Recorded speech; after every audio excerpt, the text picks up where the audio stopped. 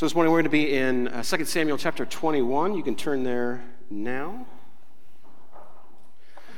We are beginning to wrap up our study in the book of 2 Samuel. Last week, Ken preached on chapter 20, which is sort of the end of the chronological timeline of the story. And what we find in chapters 21 through 24 is really an epilogue. If you remember that Samuel in your English Bibles there's two, right? 1st and 2nd Samuel. However, in the original Hebrew text, there was only one. It was just one unified book. And as Samuel ends with an epilogue, it actually began with a prologue. And so if you look at 1 Samuel chapter 1 through 7, you see that prologue. And you learn about things about like the Ark of the Covenant and how it was lost in battle and things like that. But you also learn why the book is named Samuel. It's named that because of an individual who was born miraculously. A woman named Hannah was not able to have children. She cried out to God. God allowed this to happen, and so Samuel was born. And Samuel becomes this bridge between a period of time known as the Judges and the period of time known as the time of the Kings. Samuel becomes the last judge of Israel. And we read what the period of the Judges sort of looks like. When you look at the book of Judges, chapter 21, verse 25, the last verse of that book, it says this: "In those days there was no king in Israel. Everyone did what was right in his own eyes." That's bad. Everyone does what is right in their own eyes. To say there was no king in Israel, it's not exactly accurate. God was supposed to be king. This was supposed to be a theocracy. God was supposed to be the one that the Israelites submitted to and obeyed and followed. However, the period of the Judges is just known for its division and its strife and all sorts of sin and rebellion against God. Everyone doing what was right in their own eyes. So Samuel becomes the last judge in Israel because one day the leaders of Israel come to him and say, "We want a human king. We want a king like all the other nations of the earth have." And God essentially told Samuel, well, they're not rejecting you, they're rejecting me. Give them what they want, but warn them. And so he does. And Samuel tells the leaders of Israel, if you get a king is going to take from you. In fact, that's the operative word, take. He's going to take your land, he's going to take your crops, he's going to take your produce, he's going to take your servants, he's going to take your sons, he's going to take your daughters, he's going to take and take and take. That's what a king will do. And the leaders of Israel said, we don't care, we want a king. And so Samuel anoints Saul.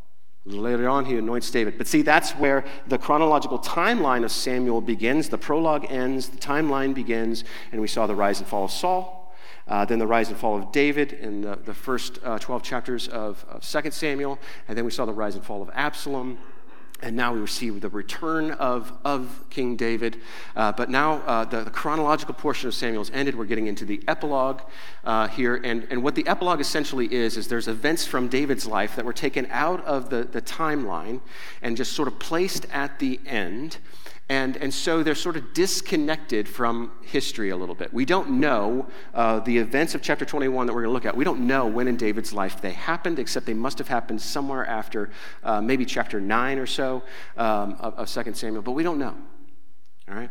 And so the other thing to note about this epilogue here, let me say this. The question of judges, everyone doing what is right in their own eyes, is that solved by the kings, right? This period of kings where Saul is anointed and then David, and is that solved by the kings? And the reality is it's not. Saul did what was right in his own eyes. David, even though he was a man after God's own heart, did what was right in his own eyes. Absalom did what was right in his own eyes. And not just kings, we see people like Joab and Shimei and all these other people. But it hasn't changed things. Human kings haven't brought about the change that existed in the book of Judges. And so we've seen this theme throughout our study is that we need a better king. We need a better king. And so the epilogue that we're talking about here, it's another chiasm, if you guys remember that. We've seen this a lot. This is a literary tool that the author of Samuel uses throughout the book. And it's a way of organizing different elements in such a way that they reflect back on one another. So the first element reflects the last element, and the second element reflects the second to last element. And then whatever's in the middle of this chiasm, that's the thing that's being highlighted. We'll get there in a couple of weeks, but I want to point out this, that chapter 21 and chapter 24 are reflecting on each other. In chapter 21, we're going to see there's a natural disaster that takes place as a result of God's wrath because of the sin of a king. Chapter 24 is another natural disaster that takes place because of the wrath of God because of the sin of a king. And both of those chapters end with that being, with the wrath of God being assuaged through a sacrifice. Chapter 21 ends in human sacrifice. So that's what we're about to dive into. I'm going to read this along with you, chapters 21 through 1 through 14. This is kind of lengthy, but here's what I'd like you to do. I'd like you to pay attention to your emotions as you read this. What feelings does this passage evoke in you as we walk through this? Pay attention to that. Okay, here we go. Now there was a famine in the days of David for 3 years, year after year. And David sought the face of the Lord, and the Lord said, "There is blood guilt on Saul and on his house because he put the Gibeonites to death." So the king called the Gibeonites and spoke to them. Now the Gibeonites were not of the people of Israel, but of the remnant of the Amorites. Although the people of Israel had sworn to spare them, Saul had sought to strike them down in his zeal for the people of Israel and Judah. And David said to the Gibeonites, "What shall I do for you? And how shall I make atonement that you may bless the heritage of the Lord?" The Gibeonites said to him, "It is not a matter of silver or gold between us and Saul or his house, neither is it for us to put any man to death in Israel." And he said, "What do you say that I shall do for you?" They said to the king, "The man who consumed us and planned to destroy us so that we should have no place in all the territory of Israel, let 7 of his sons be given to us, so that we may hang them before the Lord at Gibeah of Saul, the chosen of the Lord." And the king said, "I will give them." But the king spared Mephibosheth, the son of Saul's son Jonathan, because of the oath of the Lord that was between them, between David and Jonathan, the son of Saul. The king took the 2 sons of Rizpah, the daughter of Ai, whom she bore to Saul, Armoni and Mephibosheth, and the 5 sons of Merab, the daughter of Saul, whom she bore to Adriel, the son of Barzillai, the Maholathite, and he gave them into the hands of the Gibeonites. And they hanged them on the mountain before the Lord. And the 7 of them perished together. They were put to death in the first days of harvest, at the beginning of barley harvest. Then Rizpah, the daughter of Ai, took sackcloth and spread it for herself on the rock, from the beginning of harvest until rain fell upon them from the heavens. And she did not allow the birds of the air to come upon them by day, or the beasts of the field by night. When David was told that Rizpah, the daughter of Ai, the concubine of Saul, had done, David went and took the bones of Saul and the bones of his son Jonathan from the men of Jabesh Gilead, who he had stolen them from the public square of Bethshan, where the Philistines had hanged them. And on the day the Philistines killed Saul in Gilboa. And he brought up from there the bones of Saul and the bones of his son Jonathan, and they gathered the bones of those who were hanged, and they buried the bones of Saul and his son Jonathan in the land of Benjamin in Zelah, in the tomb of Kish his father. And they did all that the king commanded, and after that God responded to the plea for the land. Okay, so this event happened in David's life, but we don't know exactly when. More than likely, it didn't happen towards the end. Okay, so it's sort of disjointed from the timeline, and it's set aside, and we're meant to look at it. How does it make you feel? Do you read this passage and say, "This is good"? Do you read this passage and get a sense of satisfaction that things are playing out the right way? Do you read this and see, well, there's tons of wisdom in here to be learned? And do you look at this and do you feel positive feelings about the things that are happening in this story? Anybody? Let me ask you this. If a friend came to you and they'd just gone through a tragedy, they just lost a son or a daughter in a tragic event, and they came to you and they said, "I'm having a hard time believing that God is good. This God you say that you believe in, I'm having a hard time believing that God is good." Would you say, I know God is good. Let me take you to Scripture. Let me take you to 2 Samuel 21, 1 through 14. Let me show you that God is good. Is this where you take them? Is God good in this passage? So here's the deal. If you were just to look at this passage, in and of itself, just on its own, it doesn't point towards goodness. However, we're not supposed to look at it that way. We're supposed to look at Scripture in the context of all Scripture. We're supposed to see this in the context of all of Samuel, but also in the storyline of all of the Bible. All right? And as you begin to pull on the threads of this story, you begin to get to the goodness of God. And this is what we're going to do this morning. We are going to get to the goodness of God here. Verse 1, let's dive in. Now there was a famine in the days of David for 3 years, year after year. And David sought the face of the Lord, and the Lord said, there is blood guilt on Saul and on his house because he put the Gibeonites to death. The story begins that we see there's a famine. There's a natural disaster that's happening here. And we need to make clear that the natural disaster is a result of God's anger towards Israel. This is his wrath demonstrated through a natural disaster. Okay.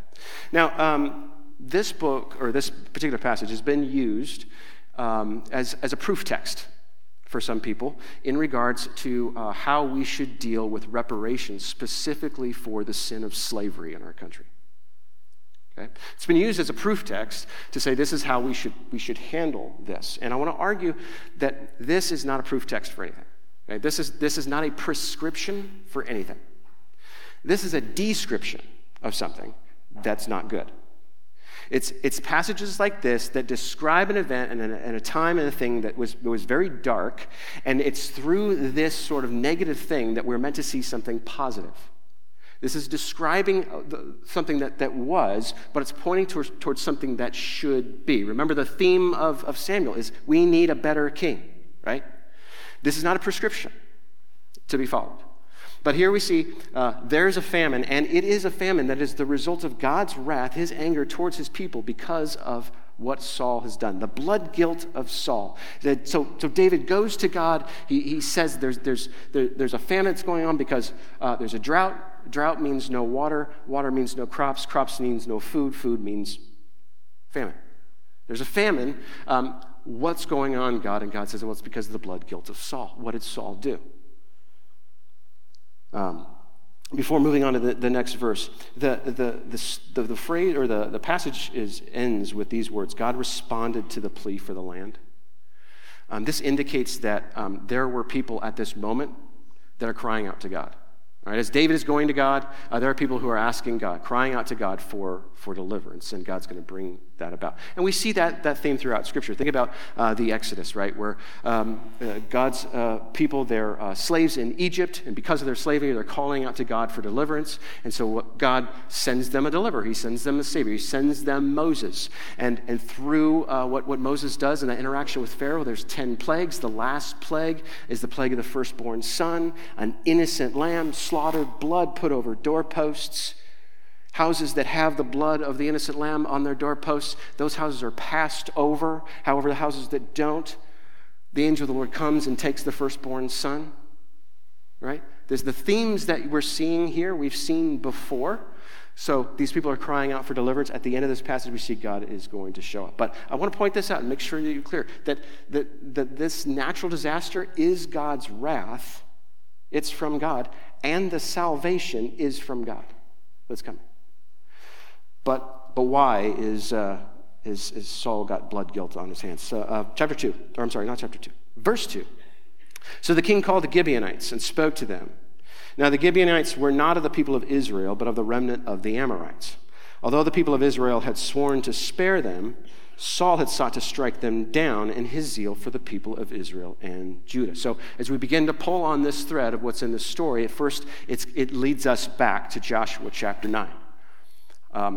Perhaps hundreds of years before this event that we're reading about now, the children of Israel were entering in the promised land. And God told them to drive out all the inhabitants that were there, Canaanites specifically.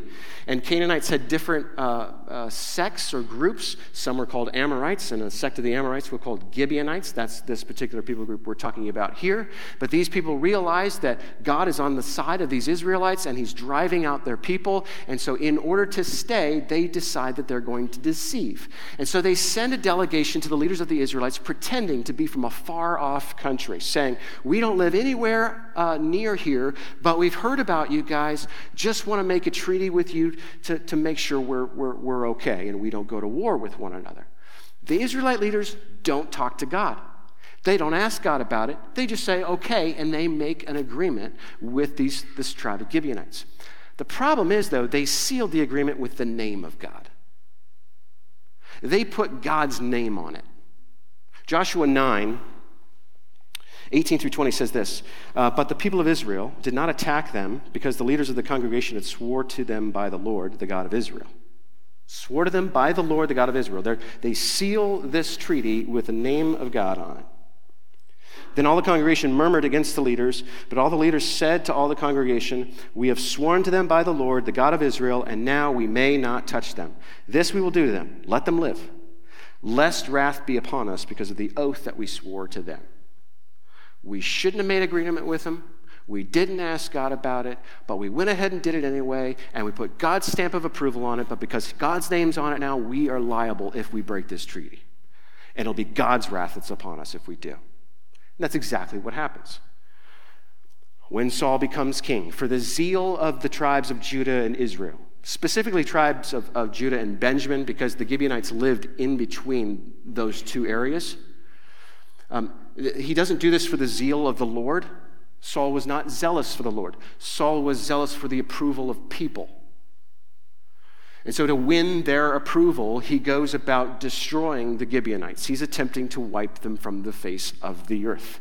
And I want to be clear about this. We don't know how many Gibeonites he killed, but all answers point to many more than 7. He kills a lot of Gibeonites in order to please the tribes of Judah and Benjamin, who were sharing resources and land and territory with these people that they didn't want to be there. And so God's anger is kindled. Now, here's some things we don't know. Why didn't God handle this while Saul was alive? We don't know. For some reason, this is now David's mess. Saul dies, and he's not facing the consequences of his own actions. Other people are facing it. We don't know why this is happening in the time that it is. Okay? Verse 3, and David said to the Gibeonites, what shall I do for you? And how shall I make atonement that you may bless the heritage of the Lord? So David, he seeks the face of God. He asks, why is there a famine? God says, it's because of the blood guilt of Saul. He talks to the Gibeonites, what did Saul do to you? And the Gibeonites say, he's about to give the answer here. But David says, how can I make atonement? The Hebrew word is kafar. How do I make atonement? How do I reconcile? How do I make this right? How do we cover this? A big theological word is propitiate. How do we make this situation right so that you're okay and God removes this famine from us? David does understand one thing, that it's those who are offended who get to decide the cost of reconciliation. David doesn't get to say, I'm just going to give you this territory, or I'm going to, give you this amount of gold, or I'm going to whatever. Like, David doesn't get to decide the cost of reconciliation. What can I do? Verse 4, the Gibeonites said to him, it's not a matter of silver or gold between us and Saul or his house, neither is it for us to put any man to death at Israel. And he said, what do you say that I shall do for you? They said to the king, the man who consumed us and planned to destroy us so that we should have no place in all the territory of Israel, let 7 of his sons be given to us so that we may hang them before the Lord at Gibeah of Saul, the chosen of the Lord. So their response, we don't want money. It's not an issue of money. In fact, we don't go to war. We don't want to see Israelite bloodshed. But here's the deal. Saul, he didn't just take people's lives. He didn't just kill people, like he prevented life. He killed bloodlines. There are people who should have families still living and breathing today that are wiped from the face of the earth. And so since he's only left a remnant of Gibeonites, we want to see only a remnant left of Saul. Give us 7 of his sons. The number 7 is a number of completion. It's saying that's the satisfactory amount. That's the number of sons we need in order to complete this, to bring this to rest, and to make an end of this. we need 7. Now, one of the key things in Scripture is that oftentimes it is children who either reap the rewards of their parents' righteousness or they reap the punishment of their parents' wickedness. And one of the things that we'll see, or you won't see, if you read 1 Kings, you discover that all this stuff that hasn't been resolved in 2 Samuel. So, for instance, David and his relationship with Joab, his general, who's killed a whole bunch of people, and he's never once confronted him. Right? He's never dealt with Joab's sin and his disobedience. What David's going to do on his deathbed is he's going to tell his son Solomon, hey, you take care of Joab. Solomon has to clean up the mess that happened in his father's reign and rule. Oftentimes, there's this messes that are left by the parents to the sons, but how does that jive with Scripture when it comes to inherited sin? Deuteronomy 24:16 says this, fathers shall not be put to death because of their children, nor shall children be put to death because of their fathers. Each one shall be put to death for his own sin. Right, you see that? The descendants of Saul shouldn't be put to death for Saul's sin. But look what's going to happen. Now, in our physical universe, we have laws, right? And last weekend, I was with a group of people from our house church, and we were in Red River Gorge in Kentucky, and we were doing a little bit of hiking. There's like over 100 like stone arches there, and at every trailhead, we noticed there's a memorial for somebody who had gotten too close to the edge and fallen off and died. And there's all these warning signs around everywhere, right? The physical law of gravity is. It just is, okay? And you could say, I don't like it. It doesn't matter, right? You could say to yourself, I would like to be able to float or to fly or to not fall off a ladder or whatever. But unless you have some sort of tool that is able to use laws of friction and lift and drag and like all sorts of stuff in order to manipulate the law of gravity and to use the law of gravity, unless you have something like that, you can't fly. And it doesn't matter how much you want to. Okay? It doesn't matter if you like the law of gravity or not, it just is. Agreed? Now, if there's a physical laws, plural, that govern our universe, does it stand to reason that we're spiritual beings, that there are spiritual laws that also govern our universe? And that there's a spiritual being, the spiritual being, who put laws into place to govern the way things are, and it doesn't really matter if you like them or not. So, for instance, Genesis 9:6. Whoever sheds the blood of man, by man shall his blood be shed, for God made man in his own image. A law which says a human being has value. It has value because it's made in the image of God. And should that life be taken away, the one who took it has to forfeit his life. It's a law written in, and it doesn't matter if we like it. Another one. How about Exodus 20, verse 7? You shall not take the name of the Lord your God in vain, for the Lord would not hold him guiltless who takes his name in vain. Why? God's name is holy. God's name has supreme value. Because God has supreme value, his name has supreme value. The good news of that is since he's made you in his image, that gives you and I value. But the thing is if we were to defile his name, we justly earn God's anger. And hear what Saul has done. A treaty sealed by the holy name of God, he breaks and commits murder. The wrath of God is justly against him. But here's a sticky point. Saul's dead. Saul's dead. He can't pay. What does that mean with God's wrath? Is it just supposed to disappear? See, it's another one of these laws, like there has to be payment. There has to be. Now, one of the things about gravity is that We may not like gravity at times, but we need it, right? We need it. You think what the universe would be like without gravity? We wouldn't have light in the sky. I mean, we wouldn't have a sun. We wouldn't have stars, right? Imagine the things like when you start pulling this apart. If there wasn't gravity, no light. How about life? Life, much of our carbon-based life is dependent upon gravity, right? For us to be able to come together and procreate.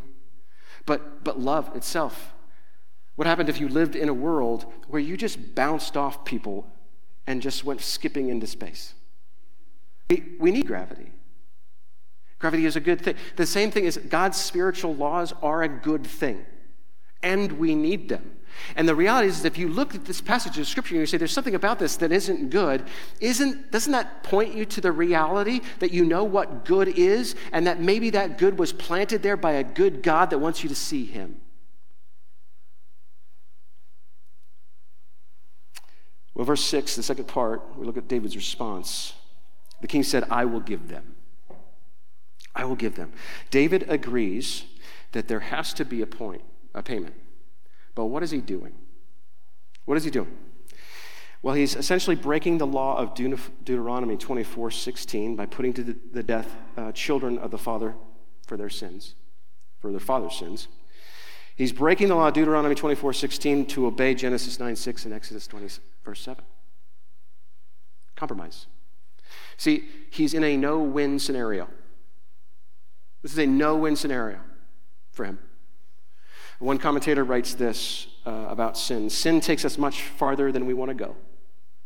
The sins of both Saul and David are like stones thrown in the middle of a pond. The initial plunge into the water makes a big splash, but the ripples move from the middle of the pond to the shore and then back to the middle in innumerable waves and many collisions. This is the nature of sin. One can never calculate its fallout.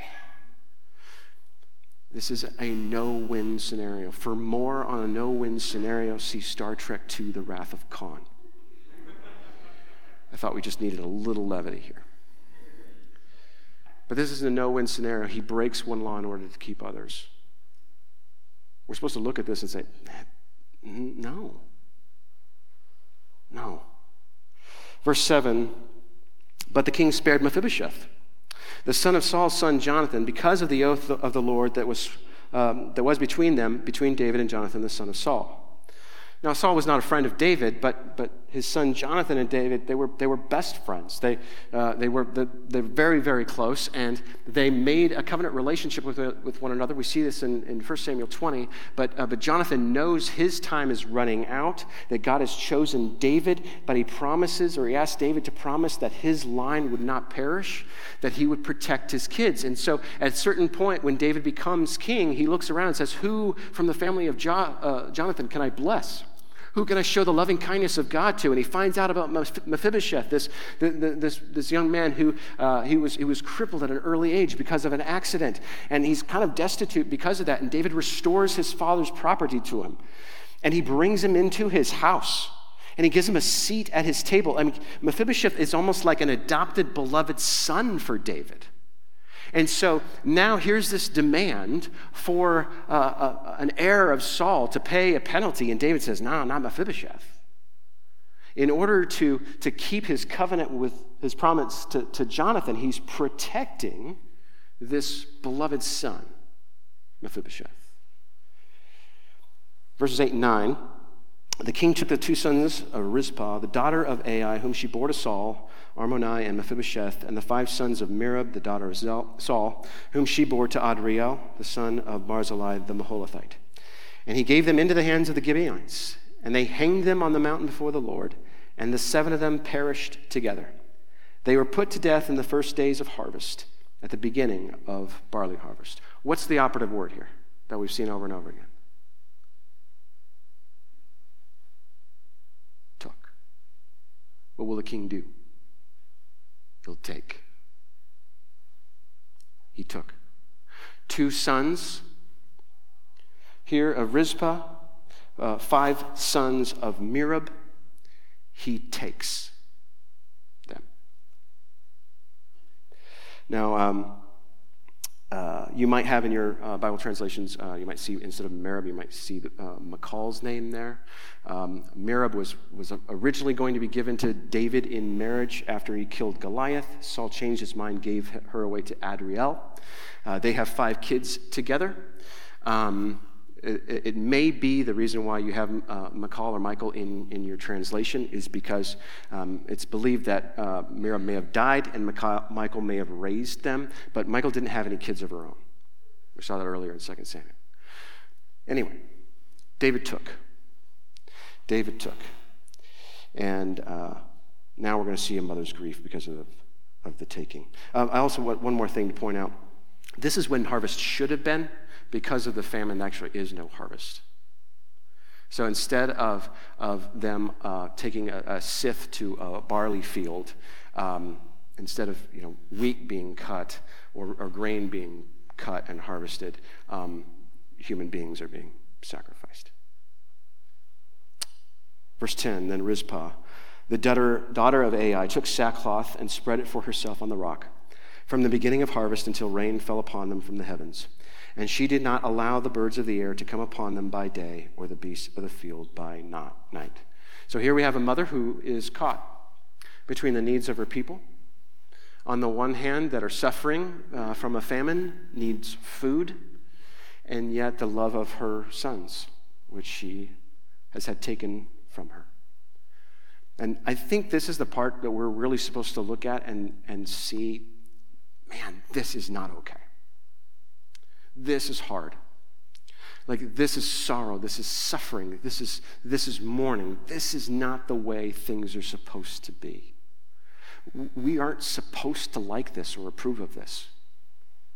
We're supposed to see this. Now, David, the passage goes on, and David, not without empathy, he collects the bones of Saul and Jonathan, and then he collects the bodies of these men, and he buries them. But here we see Rizpah, she's been standing guard over them. And it's because of this we actually notice that there's another law that's been broken. And that is that when somebody was hung, their body was supposed to be taken down before sundown. That obviously didn't happen. They stayed up. So there's another law that's being broken here. Then the last verse again, and after that God responded to the plea for the land. So the bones are buried. It says after the burial, then God responded to the land. How did he respond to the land? Rain. Okay? The idea of that we're supposed to see like rain falling on these dead bodies while they're still hanging up, I don't think that's the right way to see it, but I could be wrong. But God responds to the cry for deliverance, right? The people were under a natural disaster because of the wrath of God. God brings this on, but then God is the one who delivers. What do we do with all this? What do we do with all this? You have a friend that comes to you. Is God good? You're going to take him to this passage? Is God good? Is his goodness worth worshiping? You going to find that here? You going to lead them to this one? What do we do with this? See, when we begin to pull on the threads of this passage, we begin to see connections. And on a larger connection is, how does Samuel begin?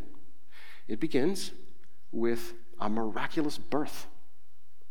A woman who can't have children has children.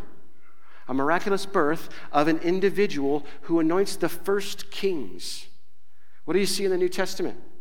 A miraculous birth. A virgin who couldn't have a child has a child who is the King of Kings.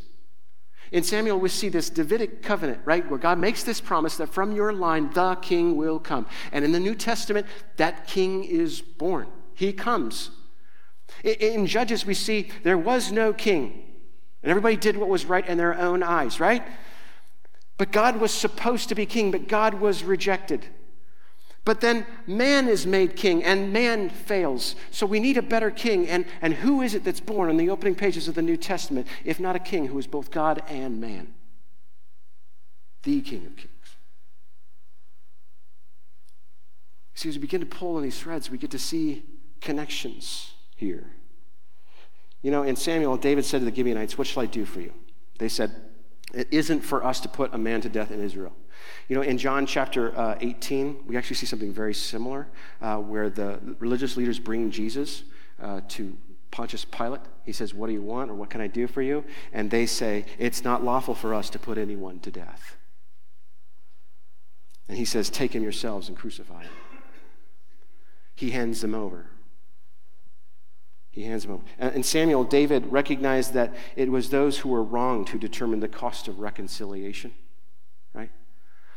In the New Testament, we see that it's God who gets to determine the cost of reconciliation for our sin against him.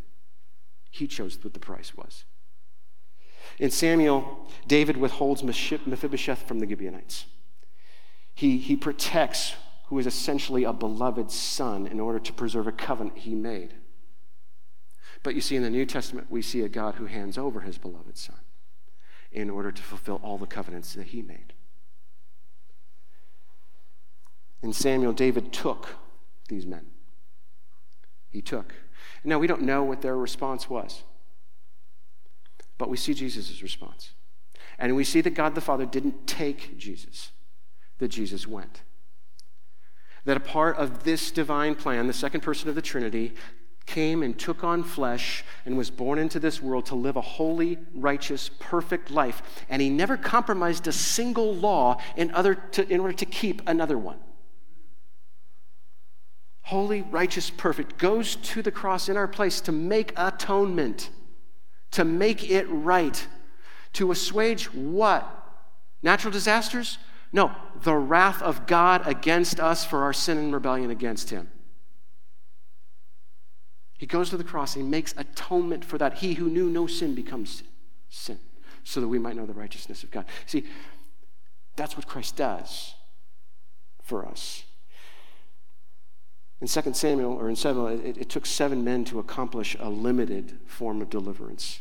In the Gospels, it only takes Jesus to accomplish unlimited deliverance. In Samuel, this natural disaster brought upon the people by the sin of one king was redeemed, only to find out 3 chapters later, we'll get that in chapter 24, that there's just more of the same. Natural disaster from the wrath of God because of the sin of a king that requires more sacrifice. And yet what Jesus did once and for all finishes it. Finishes it all. You see, here's the point. We need a better king. But we also need to be a better people. You think about that. Saul, he went ahead and tried to destroy a whole people from the face of the earth. But why didn't the tribes of Judah and Benjamin intervene to stop? Why did they go along with it? Why did they like it? Why did the Israelites many, many years before that make a treaty with a group of people they didn't ask God about? And how often do we do that? How often do we go ahead and do something without inquiring of God, asking God what we should do? We just go ahead and do something, and then we just expect God to put his stamp of approval on it. See, not only do we need a better king, we need to be a better people. And Christ not only atones for our sin, he takes care of that for us, but he also sends his Spirit to live in us, empowering us to be the better people. Now, we might look at all this and we might say, you know what, it's not fair.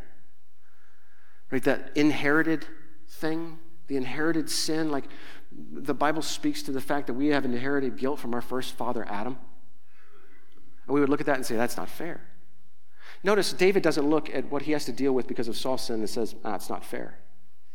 Do you notice also, in the chapter 24, the natural disaster that happens there is because of God's wrath kindled against Israel, because of what David does. See, here's the reality. You and I, we're sinners. Is it because we inherited the sin? Yes. Is it because we commit the same sins as Adam? Yes. Yes. And if you would say, look at that and say, I don't like that. I don't like that. Then also look at the cross and recognize what's been done for you there. That somebody else took your place. Do you see? You would look at what God has said about your sin and you would say, that's not fair. Look at the cross and tell me that's fair. It's not fair, but it's good. because it's the plan of a good God who loves you so much. He came to save you. It's good. See, I think one of the coolest things about all this, and this blows my mind, and maybe it won't blow yours, whatever, but God is good. And the fact that you can get to the goodness of God through a passage like 2 Samuel 21, 1 through 14, is amazing. That if you come to Scripture and it offends you and you want to walk away from it, it's because you haven't done the work of actually looking at it. If you come to Scripture and you don't like what it says and you think that it doesn't point to a good God, you're not really getting into it. When you start pulling on those strings, every single place goes to the cross. Every single place goes to Jesus. That's how good God is. That from a place like 2 Samuel 21, you get to the goodness of God. That's amazing. Let's pray. Heavenly Father, thank you for your goodness. Thank you for the depths of your love for us. Thank you for this story, which at first blush, at first glance, from a superficial level, just seems so difficult and so uncomfortable and messy. And yet, this shows us your heart. It shows us your plan. It shows us what you've done. We need a better king. And you've sent him, and Lord Jesus, you are that better king. You've done what no human being has ever been able to do. And you've reconciled us to God. God was righteously angry towards us. But you stepped in front of that anger, you absorbed it, and now we get to have your righteousness. I pray that we would live out of the power of the Holy Spirit. We have a better king. Help us be a better king. Not on our own strength, but on yours. In the name of Jesus. Amen.